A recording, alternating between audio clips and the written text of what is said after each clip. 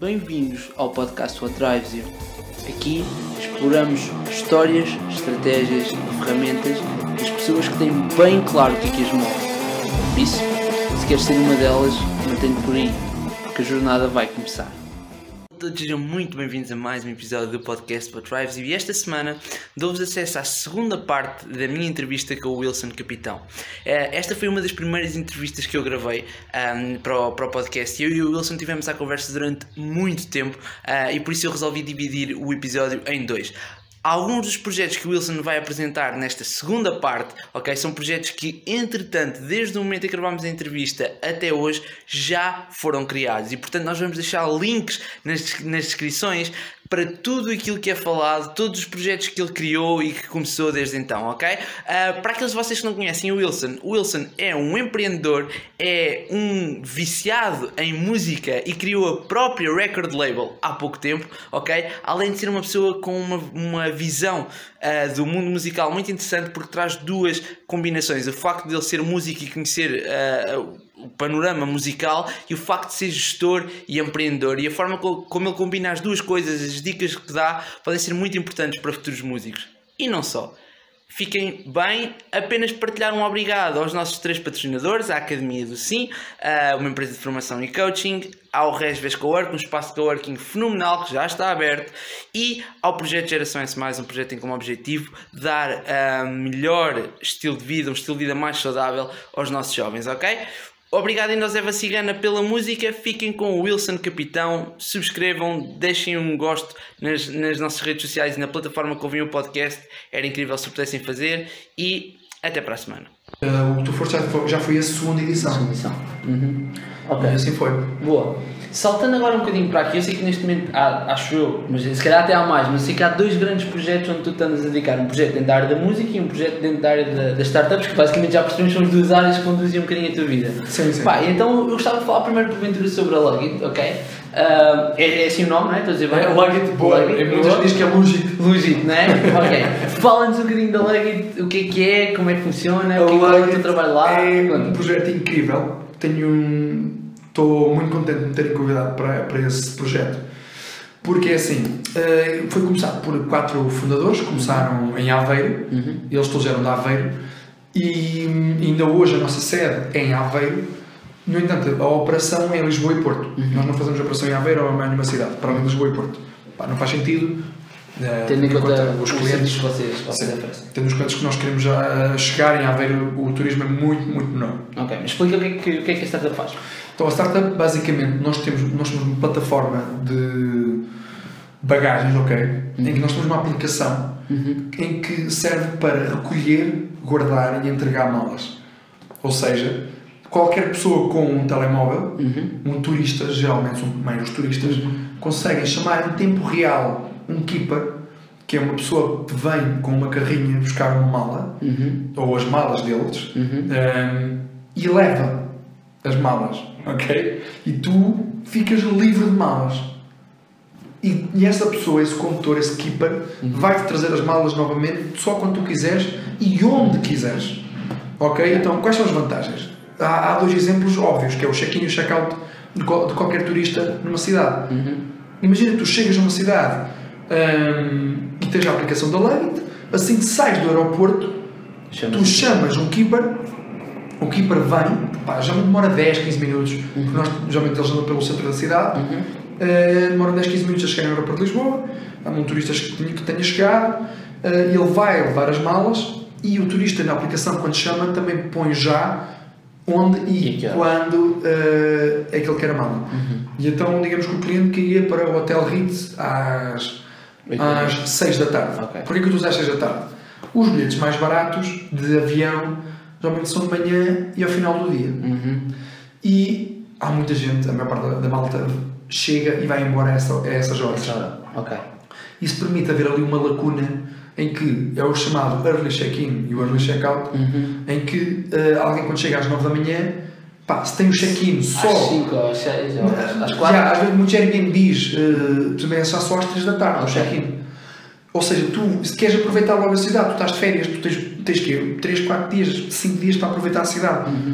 Ou seja, o dia de chegada e de saída são 2 dos 5 dias, não só ficas com 3. Claro. É quase metade das tuas férias em dias de chegada e de partida.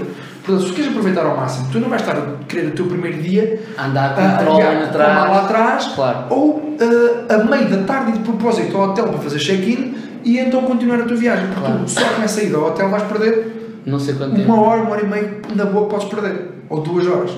Nós permitimos que o turista, quando chega à cidade, que consiga entregar a mala a um condutor, a um keeper, e ficar livre. E ele pode escolher o check-in ser só às 6, 7, 8 da tarde e aproveitar realmente o dia até a hora de jantar, por exemplo, estou a supor. Okay. E o mesmo para o check-out. No check-out desse mesmo local, seja um hotel, seja um Airbnb, portanto, nos Airbnbs também é normal, é uma tendência em que são feitos cada vez mais cedo os check-outs, muitas vezes tipo às 11 da manhã, mas o avião é só às 6, 7 da tarde. Então existe ali um grande espaço. Ou vais andar dia quase eterno. Ou vais andar com a mala atrás, mas é uma desconfortável, uma experiência horrível. Ou então tu vais conseguir dar a mala a alguém. E também não precisas à meia da tarde, ou antes de ir ao aeroporto, ir de propósito ao hotel, vais gastar dinheiro no Uber, vais ter que voltar, perder bem de tempo. Não. Ou seja, faz o check-in, o check-out, chamas um keeper, o keeper leva-te a mala, não tens de preocupar mais com a mala, tu vais conseguir na aplicação seguir tudo, onde é que a mala está, todas as informações sobre a tua mala. A mala é selada à frente do cliente, já vou falar disso. E então aproveitas o teu último dia de férias, às 6 da tarde tu dizes que queres a mala no aeroporto, tu às 6 da tarde chegas ao aeroporto, a mala está lá e tu entras no aeroporto e o teu avião pode ser tipo às 7, podes ir embora, podes ir à tua vida e tens um dia muito mais confortável. Nós somos geralmente mais baratos que uma luggage storage normal e também conseguimos dar uma experiência muito melhor do que uma luggage storage normal, que é a luggage storage tal como o hotel, tens que... aqueles horários e... tens que voltar a propósito de lá, ok? É essa comodidade que nós damos. É ir à tua vida e vais direto ao hotel. Estava a falar da selagem. Muita gente pergunta a nível de segurança, ou como é que isso se passa. É simples. Nós selamos a mala à frente do cliente com umas fivelas em que selamos os fechos. E está com uma fivela que, sendo só pode ser quebrada novamente pelo cliente, ela estando intacta é a prova que ninguém mexeu na mala. E então é isso que nós fazemos, não é? O objetivo é entregar a mala ao cliente com ela intacta. Os nossos condutores, os nossos keepers, têm sempre isso a favor deles. Se eles entregam aquela mala com a fivela intacta, é porque ninguém mexeu no interior da mala e está tal e qual como o cliente entregou. O cliente, depois, aqueles são fivelas que facilmente se tiram, elas partem-se com um jeito. Depois também temos nível de segurança, temos seguro, muita gente pergunta isso. Nós temos seguros de até 500 euros por mala, em que se ela se perder, se estragarmos, às vezes até o keeper pode partir uma pega da mala, isso está cobrado pelo seguro, sem problema nenhum, ou seja, tudo tranquilo. E também há malta que nos pergunta, por exemplo, o que acontece se uma mala for perdida. Se uma mala for perdida é o seguro que dizer a chegar atrasada. Imagina que o teu voo é às 7, disseste para estar lá às 6, mas nós chegamos às 6h30. Já não consegues ir buscar a mala para ir lá para apanhar o avião. Nós encarregamos, nós responsabilizamos por todos os custos de enviar a mala para onde quer que tu vás. E como é que tem estado a correr a adesão? A adesão tem sido fantástica. Basta verem, por exemplo, os comentários que nós temos na Play Store e na App Store, que são sempre, e no geral eu aconselho a malta a ver esses comentários, porque são comentários em que a Google e a Apple geralmente cata um bocadinho, porque facilmente dá para perceber se são fake ou não. E se forem fake, se eles escrevem que são fake, levam uma paulada, em que geralmente, não digo que tirem a aplicação, mas a nível de SEO interno desce. E então nós somos muito transparentes com isso. Todos os feedbacks que lá estão são verdadeiros, ok? E eles são incríveis. Eu estou a dizer isto porque de tão incríveis que eles são, alguns podem parecer falsos, Claro. mas não, amigos, aquilo É mesmo bom. é mesmo fixe. Sim. A malta fica. A malta fica parva. Pá, e diz-me uma coisa, por exemplo, imagina, fazer uma questão, eu chego a Lisboa, ok? Venho com uma mochila e sei que vou andar de um lado para o outro, mas não sou estudante, Sim. não sou turista. Eu posso utilizar a aplicação na mesma? Claro, qualquer pessoa Ok. pode usar. E qualquer tipo de mala? Vocês fazem isso com qualquer tipo de mala? Nós dentro da aplicação temos malas pequenas, malas grandes e temos fora de tamanho. Ok. Que é tipo pranchas de surf, bicicletas, Ok. já levamos várias Também, vezes. boa. E ou seja, nós levamos tudo. Espetacular. Qualquer mala, qualquer coisa que tu queiras levar, nós tratamos disso. Incrível, boa. Já nos deram tipo garrafões de água, meu. Ai! Já nos deram tipo sacos de plástico. Muito bom. Muito bom. Pá, de tudo. Diz-me uma coisa, quais é que foram assim as duas, ou a lição mais importante que tu tiveste agora na lei? Ou a experiência pela qual passaste que, ok, isto é uma cena mesmo fixe e que me vai permitir para a minha vida profissional trazer, ou qual é que foi o maior desafio? Assim, uma experiência no teu... Eu estou há pouco tempo. Eu sei. Desde dia 1 de outubro, por isso, e hoje é dia 19 de novembro. Ok. Mas até agora, a grande experiência tem sido que eu nunca tive, para além do Timilha, uma experiência a sério com cliente final, ou seja, um negócio B2C. Embora eu tenha tido a minha startup. BDC é Business to Customer, não é? Sim. Ou seja, uma empresa que vende um produto ou um serviço diretamente para um cliente final, não vende a outra empresa. Eu tive um grande desafio também com a minha primeira startup, a tal Texty, em que eu tinha dois, na verdade, aquilo era C2C, porque é peer-to-peer, que é o marketplace, mas isso é uma coisa mais técnica. uma coisa à parte. Depois vou falar de uma coisa mais tradicional, em que é uma empresa que vende diretamente um serviço a um cliente final. E isto é um grande desafio. E eu já percebi que é muito difícil o meu trabalho, que sou Growth Manager, em que é basicamente, para quem lá em casa esteja a perguntar o que é um Growth Manager, tal como a palavra diz, eu sou responsável pelo crescimento e geralmente o departamento responsável pelo crescimento é o marketing. Não é verdade o que eu vou dizer, mas é para simplificar. Sou um gestor de marketing com um nome fancy.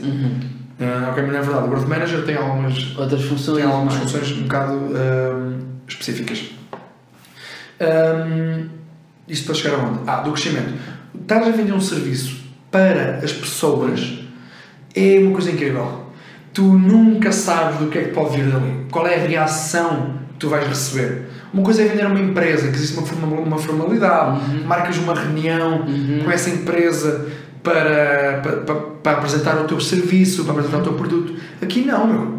Tu aqui temos que apanhar malta, turistas que vêm para Lisboa e de alguma forma nós temos que conseguir chegar a eles e vender-lhes o nosso serviço enquanto eles estão cá em Lisboa. Ou seja, isso é que é um grande desafio. Isso é um desafio incrivelmente brutal, que ainda estou a tentar resolver esse desafio. Nós já temos clientes, atenção. Claro. Nós já temos algumas formas de ter clientes. O meu papel como Growth Manager é como potenciar e como descobrir novos canais, ok? E como potenciar esses novos canais. Esse é o meu papel essencialmente e está a ser um grande desafio. É muito interessante pensar o marketing como o tal omnicanal, em que eu penso, eu tenho que perceber que o mundo está tipo ao meu serviço, que é, eu posso experimentar tudo, posso experimentar. Isto pode parecer muito óbvio, mas não, eu vejo muito pessoal de marketing que ainda não pensa assim, que é, tu dentro do marketing digital tens Facebook, Instagram, que são os principais. Geralmente a malta fica por aí. Não, tu tens Twitter, LinkedIn, TikTok agora a crescer. O TikTok, tens uma porradona deles. Depois tens também o marketing offline, que é um mundo enorme. Ok? É omnicanal no sentido que eu tenho que pensar em tudo o que é possível, porque nós trabalhamos em omnicanal, nós fazemos campanhas online, offline, trabalhamos com parceiros, trabalhamos com... Isto torna-se um bocado complexo da forma para conseguir chegar ao cliente final. E é esse o grande desafio. Ok. Boa. Ok. malta já sabe, pode seguir e deve aproveitar a app da Lugit. Vamos falar então, para terminar, a nível dos teus projetos, gostava muito de saber, porque tu andas já há algum tempo, eu sigo nas redes sociais, mas há algum tempo a deixar sementes em relação a um novo projeto musical que tens aí. O que é que tu podes revelar, o que é que não podes revelar? Pronto, há coisas que eu não quero revelar, claro. Mas, pá, malta esteja aí em casa. Podem-me seguir no Insta, que eu vou pôr lá todas as novidades que eu tenho, porque à medida que eu vou gravando, eu vou pondo lá. Você tem que explicar isto do início, muito por alto. Eu desliguei-me da música com 20 anos, basicamente. Já vimos, exato. A partir dos 23, então, ligo-me novamente à música, mas como... Numa outra vertente, como alguém que contrata as bandas para ir tocar. Isso aprofunda-se mais com o Timida e eu nunca parei de ouvir tipo bué da música. É uma coisa que faz parte de...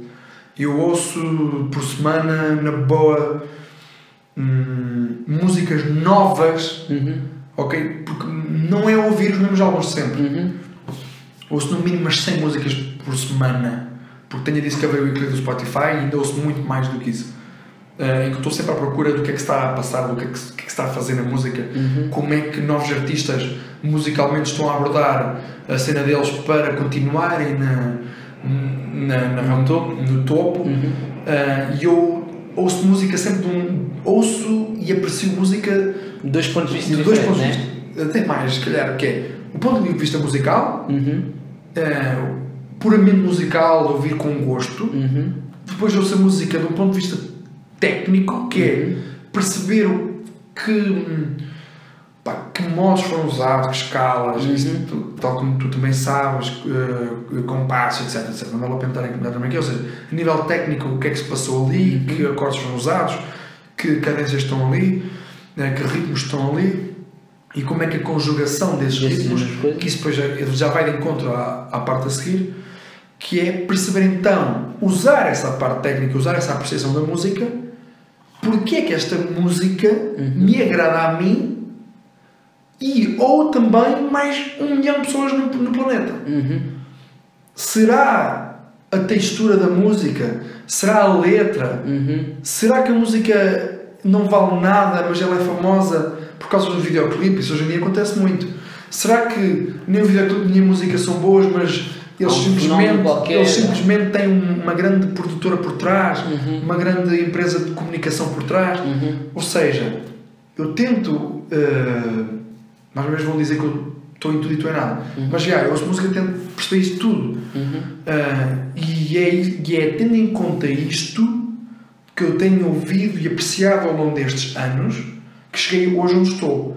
Hoje onde estou foi, desde há uns 2 anos, tenho uma vontade incrível de fazer um projeto novo de música. Eu sempre fiz música, ok? Sempre fiz música, sempre fui libertando algumas musiquitas, porque eu não consigo não fazer música. E isto é uma coisa que eu digo só para a malta lá de casa perceber, malta lá de casa, na televisão. Mas para a malta esteja a ouvir, eu toco guitarra, piano, bateria, baixo, mal, mas toco. Eu não me considero um instrumentista, eu sou compositor. Porquê? Porque permite-me estudar o essencial para mim, que é fazer música, que é um exercício mais mental, não é técnico de mão, não tenho que mexer as mãos, não tenho que ter prática, é uma prática diferente. E eu consigo treinar, que é muito assim que eu faço. Eu posso ser mau compositor, mas como eu não tenho tempo, é assim que eu faço, que é, ao ouvir outras músicas, ao ouvir grandes génios, eu tento aprender consoante aquilo que eu sei. É tal visão, uma das tais ópticas com que eu vejo a música, tentar aprender a compor, tentar ganhar prática, a compor ouvindo. Ou seja, aquilo que muita gente diz que não é possível, eu sou completamente contra. Eu acho que é possível aprender a ver. E eu, neste caso, aprendo a ouvir. E eu e muita gente da música faz isso, ok? Claro, não sou diferente. Pode parecer estranho, mas é verdade. Eu, como trabalho, tenho o meu emprego, infelizmente não consigo viver da música. também gosto muito do que eu faço, atenção. O ideal era eu conseguir ter 50 horas por dia e eu conseguir trabalhar 8 horas em startups e 8 horas na música. Exato. Isso era o meu mundo ideal. E então eu pratico assim e fui praticando cada vez mais. E então fui percebendo, e às vezes vou perguntando ao meu irmão algumas dicas um bocado mais profundas de teoria musical, e vou tentando perceber o que é que se passa no que eu vou ouvindo, porque não tenho tempo para praticar. Por causa disso eu percebi logo desde cedo, desde há uns 2 anos para trás, que se eu queria estar na música não podia ser como instrumentista. Não tenho tempo, porque mais uma vez, ou eu sou bom naquilo que estou a fazer ou então não vale a pena. Então, como eu não tenho horas para estar a praticar um instrumento, acreditem em mim, pessoal, lá em casa é preciso muita prática. Um instrumento. Pá, quando vocês veem um guitarrista a tocar, aqui o nosso João, ele é guitarrista, quantidade de horas que estão por trás daquilo. É muita hora por trás, muita prática, muita técnica, muito conhecimento do instrumento. E eu sabia que isso eu não ia conseguir ter, não estava ao meu alcance. No entanto, eu estando, por exemplo, aqui em Lisboa, porque eu vivo em Lisboa, mas o meu estúdio do meu irmão é na ilha, e eu estando em Lisboa consigo praticar produção musical, consigo praticar composição musical. E é por isso que hoje eu sou produtor e compositor. Não sou instrumentista, eu sou uma nova a tocar, seja o que for. Embora eu, na verdade, o instrumento que eu toco melhor é guitarra. Se me pedirem para tocar alguma coisa, em princípio é a guitarra que eu vou tocar. No entanto, a compor eu componho em piano. Claro, que é uma cena bem típica de compositor. Tu vais perceber porquê, não vale a pena, mas qualquer música vai perceber porquê não vale a pena porquê. Vou explicar porquê. Eu em composição faço então em piano. E eu ao perceber isto, que estas ferramentas eu tinha ao alcance muito mais facilmente do que ter o instrumento e estar a tocar o instrumento, decidi aprofundar mais nisto. Porque eu estou a ouvir música durante o trabalho. Eu estou, vamos dizer que estou a fazer 2 coisas ao mesmo tempo. E estou a ouvir música, estou a tentar perceber ao mesmo tempo o que é que se passa na música. Obviamente que às vezes tu nos concentras no trabalho, não estou a ouvir música a sério, mas às vezes há aquelas passagens, há aquela sequência, há ali aquela frase, há aquele motivo que te chama a atenção. Eu aí desligo e passo a ouvir música, faço uns apontamentos, eu guardo música e eu vou apontando às vezes alguns ritmos, alguns acordes que eu curta, enfim, passagens, exatamente. E é assim que eu faço, e acreditem em mim, qualquer compositor faz isso, porque podem pensar, mas estás a roubar ideias. Não. Malta, todos os compositores fazem isso. E então, é assim que eu aproveito de uma melhor forma conseguir aproveitar o meu tempo. Isso é outra coisa que eu tenho aproveitado. Tentado perceber cada vez mais como é que eu consigo otimizar cada vez mais o meu tempo. Claro. Eu não paro, geralmente estou sempre a fazer alguma coisa. E então é isso o porquê da música, do ser produtor e compositor. E agora ultimamente também tenho percebido muito que tenho pessoas como o Hugo Ferreira, que ele já me ajudou, e o Miguel Ilaria, mas é uma malta que também tem produtoras de música, com que eu juntei com eles, aí está, fiz aquilo que foi. Estou a chegar aqui porque a partir desde agosto decidi com o meu irmão que eu abrir, não está oficialmente, só vai abrir quando eu lançar uma coisa, que é vou abrir uma pequena produtora de música para apoiar malta. Primeiro é o meu irmão, que é quem eu estou a apoiar. Eu estou a apoiar o meu irmão tanto na própria produção da música, estou a apoiar o meu irmão também na própria produção de tudo o que é à volta, ok? Que é para além da música, é videoclipes, concertos, como tratar de comunicação, uma produtora, uma agência, quase. E esse lado, para perceber a indústria, como é que eu me insiro dentro da indústria, exigiu ir falar com alguém, porque eu percebi então ao longo destes anos que, não, espera lá, há 2 meses apareceu uma banda nova, esta banda não apareceu por acaso, não. Porque toda a gente sabe que todos os dias aparecem bandas novas, todos os dias aparecem músicas novas. Claro. Porquê que é aquela música que fica famosa e não as outras 999? E é isso que eu tenho estado a estudar, e existem razões por trás disso. O Hugo Ferreira disse-me a mim uma vez, o Ferreira já agora é o diretor é o boss da Omni Records, Omnicord Records, desculpa, de Leiria, e ele disse-me, pá, promoção é 95% da música, 5% é a música. Cada vez mais e mais e mais, com a internet e com a forma como a informação é consumida, isto é verdade. Ok? E tu vês isso principalmente no mainstream. Sim, faz-me lembrar o Jockey Go, né? Que é aquela banda que é conhecida o Jockey Go, só pelos videoclipes. Um deles é totalmente. Os Jockey Go foram um grande exemplo. Mas qualquer a roupagem toda que eles deram aos videoclipes, etc., fizeram deles um fenómeno brutal. Exatamente. E então, o Hugo é incrível, é um gajo incrível, ele inspira-me muito. Também devemos ter sempre essas pessoas, não é? Que nos inspiram.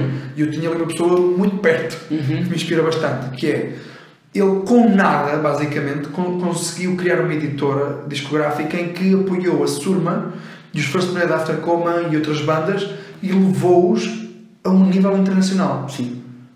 E porquê? Porque ele aprendeu e percebeu como navegar pelos mares da indústria musical. Porque é fazer 1% e não... Exatamente. Mesmo sendo música não mainstream. Sim, que era o que eu ia dizer. Tanto a Surma como os First Blood After Coma não são propriamente uma tela. Mas vamos voltar ao início àquilo que eu disse da malta do jazz. Já não sei quanto tempo é que isto vai, mas já disse aquilo que eu disse há um tempo atrás. O pessoal, mesmo fazendo música alternativa, tem que perceber qual é o público deles. E a Surma, as músicas iniciais dela não são iguais às de hoje. E, obviamente, são feitas a pensar nisso, a pensar no público que ela tem, como pode agradar ao público, como ter uma maior aprovação, mais concertos, maiores digressões e passar mais na rádio. Ok? E a música, tudo é feito para isso. Desde a própria música, mesmo sendo ela alternativa, tal como os First Blood After Coma, mas tem uma produção incrível. Os First Blood, eles são músicos fantásticos e conseguem perceber o seguinte: como fazer música que não é mainstream, mas pô-la agradável. Qualquer pessoa pode ouvir aquela música e não vai dizer não é muito agressiva, não. Há sempre qualquer coisa na música dos First Blood After Coma que em princípio vai agradar a alguém. Por mais pequeno que seja o problema. Exato, mas é. Porque, atenção, é música alternativa. Obviamente que a maior parte da malta não vai gostar, mas o trabalho do Hugo foi pegar nessas bandas, encontrar qual é o público dessas bandas e entregar essas bandas a esse público. Claro. E é um trabalho que muitos músicos não sonham que existe. Esse trabalho existe, malta.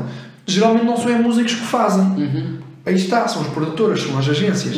E se tu és músico, se tu estás no mundo da música como músico, para já tu vais ter que jogar geralmente com as regras da indústria. Infelizmente, eu venho do rock e do metal, que é fuck the system e essas cenas todas. Mas tu tens de perceber que se tu quiseres vingar na música de alguma forma, tens de ajustar. Exatamente, tens de estudar a indústria como é que funciona. Tens que jogar a favor das cenas. Ok, por exemplo, conselhos para músicos.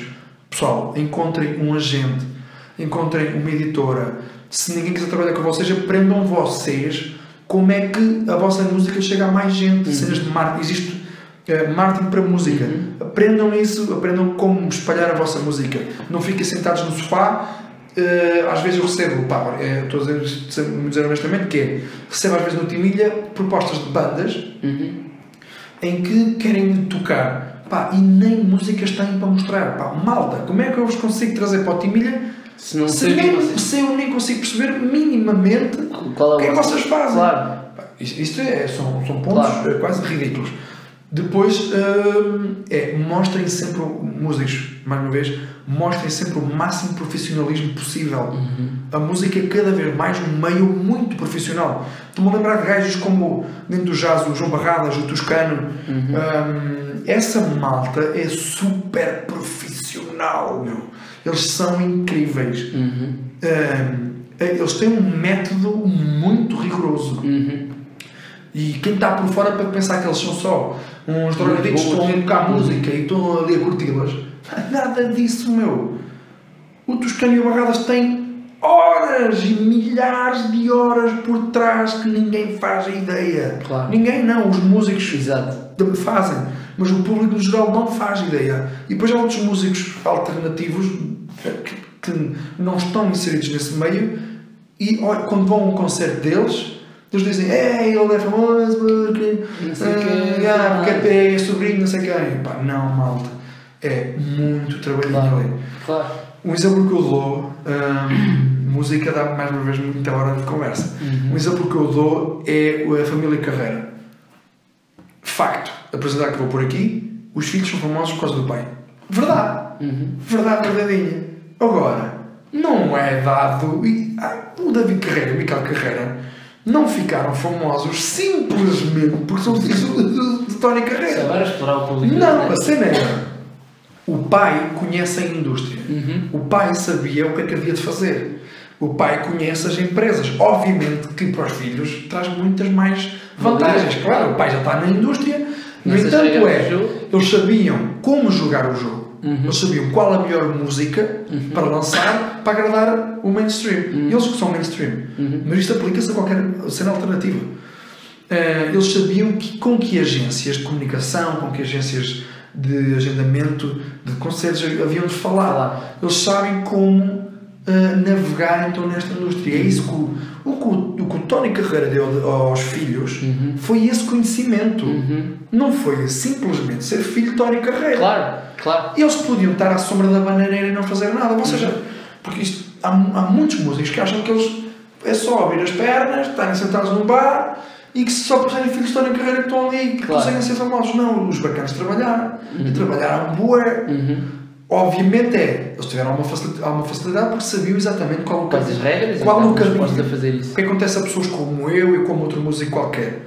Esse caminho para nós não está delineado. Às vezes viramos à direita e caímos numa poça, temos de voltar para trás e voltar para a rua onde estávamos. E vamos sempre cortando e descobrindo qual é que é o caminho. Pá, caímos em algumas poças, tropeçamos algumas vezes e demora mais tempo. Mas todo o caminho que tu já fizeste para trás tens que aprender. Claro. Então, mais uma vez, isto aqui transfere-se para tudo, para a minha área de marketing, gestão, para qualquer pessoa que tenha um trabalho. Claro. E então há que valorizar isso dentro da família Carreira, que é o pai conseguiu ensinar muito bem como trabalhar na indústria. Claro. Mais uma vez, dentro das empresas isso falha, em que é pais não conseguem ensinar os filhos como navegar dentro da indústria. Ou seja, tu que tens uma fábrica de bolachas, és dono, e eu lembro do meu pai falar uma vez de um homem com uma fábrica tinha a ver com fiambres, o que é. E o dono estava a reclamar dos filhos que não conseguiam manter a empresa, porque o senhor já era muito velho, de 70 e tal anos. Alguma coisa se passou. Ok? Eu não acredito que isso seja por acaso. Se os filhos não estão a conseguir pegar, ok, os filhos podem não ter o tal drive, podem não ter a tal vontade. Isso é logo metade, para não dar. Mas se eles tiverem a drive e a vontade, depois também parte do próprio pai saber ensinar, o caminho, né? Mostrar qual foi o caminho que ele fez e mostrar como andar. Claro. Portanto, e isto vai, mais uma vez, liga-se, eu que não tenho um pai que trabalha em gestão, marketing, startups, etc, e dentro da música, então eu vou à procura de mentores. São os meus pais. Por isso, mais uma vez, malta, aproveitem o vosso pai, caso vocês queiram continuar a empresa do vosso pai, ou aproveitem qualquer mentor que consiga encontrar. Claro. O conhecimento anda por aí, seja na net, seja as pessoas que o tenham. Boa, foi uma boa volta, voltarmos a isso. Wilson, tinha só mais uma pergunta para te fazer, é a pergunta que eu faço a todos os convidados no final. Disto acabei por não dizer nada do meu projeto. Pois, exato, eu parti do pressuposto que fosse o facto de isto começar com a produtora. Eu começo a falar uma cena mas conta-me coisas, é a produtora, não é a produtora? O meu projeto não é a produtora, eu estou ao mesmo tempo que estou a fazer a produtora, estou a fazer um projeto de música. Ok. Então, a produtora era só para explicar que eu ainda dentro da música estou a trazer o meu conhecimento das startups, de marketing, de gestão, para dentro, ainda mais para dentro da música, para este meio. E é isso, vou começar com o meu irmão, o meu irmão já está a acabar o primeiro EP dele que ele vai lançar e já estamos a fazer algumas coisas. Depois, eu tinha há alguns anos que eu queria fazer um projeto de música a sério, porque como tinha dito há um bocado, sempre fiz como hobby, mas nada a sério. Finalmente agora estou a fazer uma coisa séria. Eu comecei a produzir um bocadinho e a compor em julho deste ano, e curiosamente sou despedido em julho. E então em agosto já não trabalho. Eu não estava a receber subsídio de desemprego nem nada, mas eu decidi logo, foi instantâneo. No dia que eu fui despedido eu pensei, que oportunidade para, em vez de não podia ficar triste com a situação, até porque eu fui despedido, não tem nada a ver com o meu trabalho, não tinha nada a ver com as minhas competências, tinha a ver com as condições internas da empresa. E eu pensei, bem, isto pode ser uma oportunidade brutal para aquilo que eu tenho procurado há bué de tempo, que é arranjar um tempo livre para me dedicar a 100% a compor música. Então eu delineei um objetivo, mais uma vez eu aconselho a toda a gente, delinear objetivos muito importante, não foi um objetivo, foi um objetivo ideal, mas também um projeto de experiência sobre compor, já saber o tempo que demorava. Então eu pensei, só vou voltar a trabalhar em outubro, vou passar agosto e setembro desempregado e vou passar este tempo todo também um bocadinho aproveitar férias, ok? Claro, relaxar, mas e aproveitar também para compor. E isso era o meu trabalho. Todos os dias levantava-me a compor e era o meu trabalho, era literalmente o meu trabalho durante esses 2 meses. E eu delineei esse objetivo de fazer 5 músicas. Pode parecer muito pouco, mas não é, acreditem, tendo em conta, depois vão perceber o porquê do projeto. O projeto envolve muito músico, muito instrumento. E é isso que eu não posso dar mais. Não. Mas tem sido muito, muito gratificante. Okay. Consegui fazer as 5 músicas, consegui convidar alguns músicos que eu queria para trabalharem comigo, porque mais uma vez eu sou principalmente compositor, então eu não toco nada. Toco, obviamente eu toquei os sintetizadores e coisas etc que lá estão, fui toquei, mas o objetivo é apresentar este projeto ao vivo. Vai ter um concerto, um concerto meio especial que já está a ser organizado, que só vai ser daqui a 1 ano e tal, uma coisa mesmo com muita antecedência, porque assim exige. E eu compus para essa malta. Eu participo como cantor, basicamente. Eu canto, nunca toco nada. E então compus para vários instrumentistas, vários músicos, e eles têm vindo, é isso que eu tenho feito agora, aos poucos tenho vindo a gravar, porque vão haver umas gravações de alguns músicos que vão demorar muito tempo, que eu não quero dizer já, e por isso é que eu tenho gravado já outros antes. Gravei, por exemplo, em Holanda, vai participar uma música, Holanda Costa, gravei um guitarrista de guitarra portuguesa, o Ricardo, e ainda vou ter o meu irmão, e ainda há mais músicos que eu quero convidar. Uma espécie de projeto megalómano com uma carrada de gente. São só 5 músicas. Megalómano não é assim tanta gente. O Lane, tu conheces? Sim, Luís. Shout out para Lane. Ou seja, convidei malta que eu sabia que eram bons a tocar aquilo, muito bons. A Holanda é excelente a cantar, o Ricardo é ótimo em guitarra portuguesa, o Lane é exímio na bateria e o meu irmão é brutal a tocar trompete. Portanto, como eu disse, isto é um projeto a sério e eu quero malta. Isto é aquela dica que é dada muitas vezes: rodeia-te de malta que seja melhor que tu. Pá, a música é a mesma cena, na música é exatamente a mesma cena. E eu estou-me a rodear de malta melhor que eu, claramente melhor que eu. Não estou a querer ser humilde nem nada, ok? Não, são claramente melhores que eu, porque eu não consigo fazer o que eles querem, então eu vou buscá-los para fazer aquela parte que eu não consigo. Eles vão fazê-la eles. Eles vão gravar a bateria, vão gravar trompetas, etc. Para sintetizadores, gravei eu. Pronto, isso é eu consigo tocar minimamente. Mas aquilo, eu queria ter malta que eu gostasse também. Todos eles me acompanharam de alguma forma. Não são por acaso. A Holanda eu conheço há muitos anos, eu adoro a Holanda, meu irmão, a Lane, são amigos. E também é um projeto para amigos, para estar com amigos, não é? Mas muito sério. E posso dizer, por exemplo, a nível musical, eu tenho algumas inspirações a nível de flamenco, escalas frígias, e música clássica. A música clássica também vão perceber. E é isso que eu queria. O meu projeto, isso falamos logo desde o início, porque estávamos a falar da música alternativa, como trazer para o meio mainstream. Eu vou pegar, não é nada de novo, atenção, mas eu vou pegar em alguns elementos de música clássica e vou trazê-la para uma música mais pop. Eu estou propositadamente a fazer música um bocadinho comercial.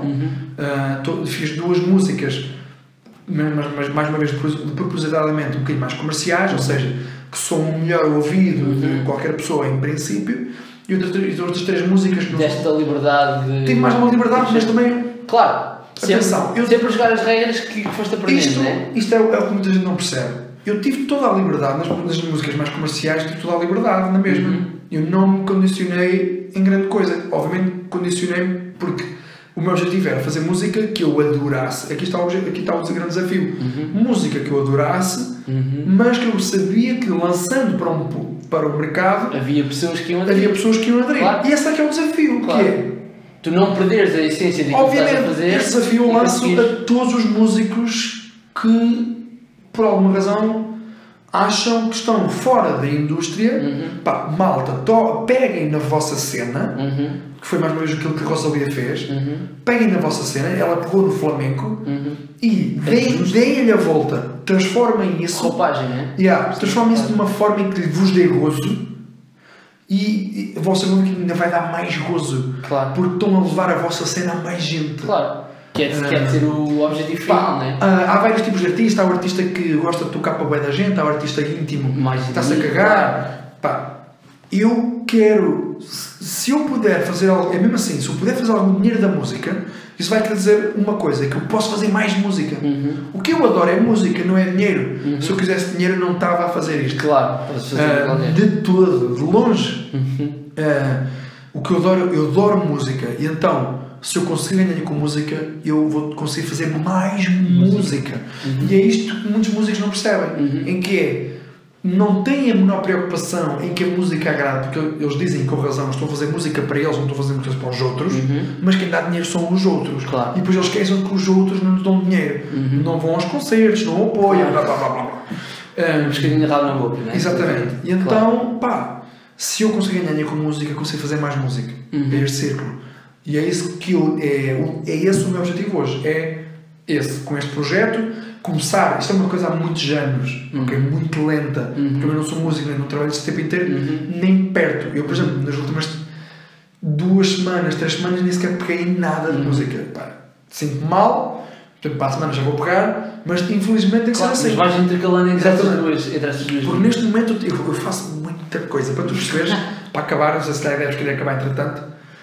Eu trabalho na Luggit, eu tenho esse projeto de música, estou a fazer a cena da editora de música com o meu irmão, estou a lançar um projeto de encontros com a minha namorada, estou a organizar o Timilha, e faço parte da associação, e opá, por alto é isto. Depois ainda tenho uma namorada, tenho a família. Pois exato, tens toda uma vida pessoal. Exato, temos a vida social, não é? E isto é tudo um emaranhado de coisas que eu tenho que conseguir conciliar, claro. Mas para mim esse é o desafio. E volto a dizer, é nisso que eu sou bom. E o meu objetivo é, eu juro que vou conseguir fazer isto. Posso falhar, mas posso falhar tal como outra pessoa que tivesse a tempo inteiro naquilo pode falhar. Também, claro. Exato. Mas eu vou conseguir fazer estas 5 coisas e vou conseguir levá-las ao fim.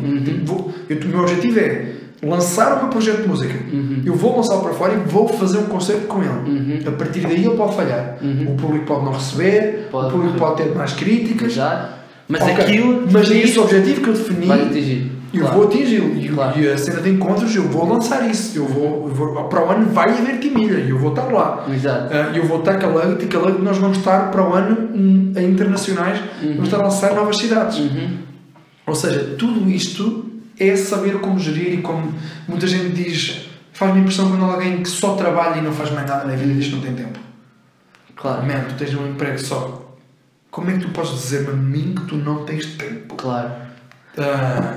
E às vezes isso dá pena, porque há malta que podia ajudar às vezes coisas simples como voluntariado. A minha namorada também tem uns projetos e ela também arranja algum tempinho por exemplo, para voluntariado.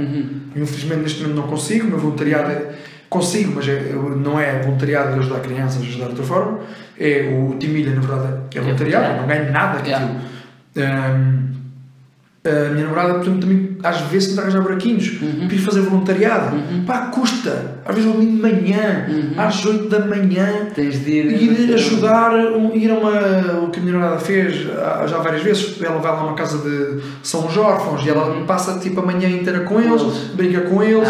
Pá, uma coisa bem simples. E eu aposto que a malta consegue fazer isto.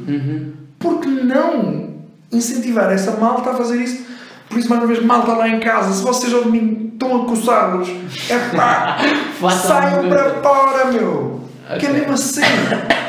E depois é aprender, e já agora, não é para me valorizar. A partir de fevereiro vou tirar uma pós-graduação, enquanto estou a fazer tudo isto, e ainda por cima uma pós-graduação de programação que já estou a aprender a programar. No meio disto tudo eu já estou a aprender a programar. Ainda chego a casa, em todos os tempos, como é que eu estou a aprender a programar com o telemóvel? É isso, eu aproveito tudo. Eu vou e venho, geralmente comboio, é 1h30 de viagem, quer dizer, por semana eu tenho 3 horas, pelo menos, por semana, para aprender a programar. Às vezes viagens de metro, eu vim para cá a aprender a programar. Espetacular. Meia hora que eu demorei a minha casa até cá, eu fui essa meia hora a ter aulinhas aqui no meu telemóvel, na aplicação para aprender, é Python que eu estou a aprender, pá, meia hora, pá, ali mais, meia horinha ali coisinhas. Os meus tempos mortos é para marcar reuniões, falar com pessoas, programar, aquela coisa, ou seja, dá para bué das cenas. Lá está, acho que é aquilo que fomos falando, é tu teres essa drive e essa vontade de fazer as cenas acontecer. Última pergunta, Wilson, que é a pergunta que eu faço a toda a gente, que é basicamente o nome do podcast, que é What Drives, o que é que te move? Aquilo que me move é o gosto. Isso pode parecer, isso é grande pergunta. E quero respondê-la bem, porque tem cenas que me movem, ok? É o gosto que é tipo... Eu na Luggit, o meu gosto é o desafio. Eu tenho prazer por saber que tenho um grande desafio à frente. Ok. E posso também dar uma dica do Richard Branson que ele dava na Virgin. Eu já vos digo qual é que é. Não se esqueça, a dica do Richard Branson, ok? No fim, para acabar com isso, para matar. Eu tenho gosto em fazer aquilo. E isso eu comecei a perceber, foi que eu comecei a perceber em arquitetura. Eu não ia ser bom, então não quero. Então não quero. E geralmente eu não estava a gostar muito, porque geralmente eu só vou ser bom naquilo que em princípio. Eu conheço malta que é muito boa em coisas que não gosto, mas em princípio. Normalmente, em geral, eu vou ser bom numa coisa que eu gosto. E é isso mesmo.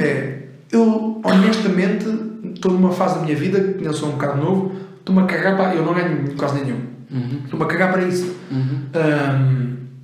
porque eu estou nesses projetos que me estão a dar grande gozo, tanto na música como na Luggit, como na Notimilha, etc. É tal questão do gosto e do gosto. Exato. A procura dos projetos que te permitam sentir quando eu não ganho quase nenhum, ao menos que eu tenho ordenado, claro, não me queixo. Atenção, o que eu digo é, neste momento só estou a ganhar dinheiro com a Luggit, em que eu sou o empregado da Luggit. O projeto dos Tais Encontros não lancei, Timilha, a cena da música, ou seja, tudo isso ainda não estou a ganhar nada. Obviamente o meu objetivo é dar agora ao litro, batalhar, man. Tens que passar agora um mau bocado para no futuro tentar então ganhar algum dinheiro com isso. Ok. E boa. É isso que eu tentava aprender e como conseguir conjugar tudo isto. Boa. Queres acabar com a dica então do Richard? A dica é muito boa, meu. Eu li essa dica, eu era muito novo, com um pai 20 e poucos anos também. Eu era muito novo. Eu ainda não sou muito velho, tenho 20 anos, mas já fui para aí há uns 5, 6 anos. Já é há algum tempo.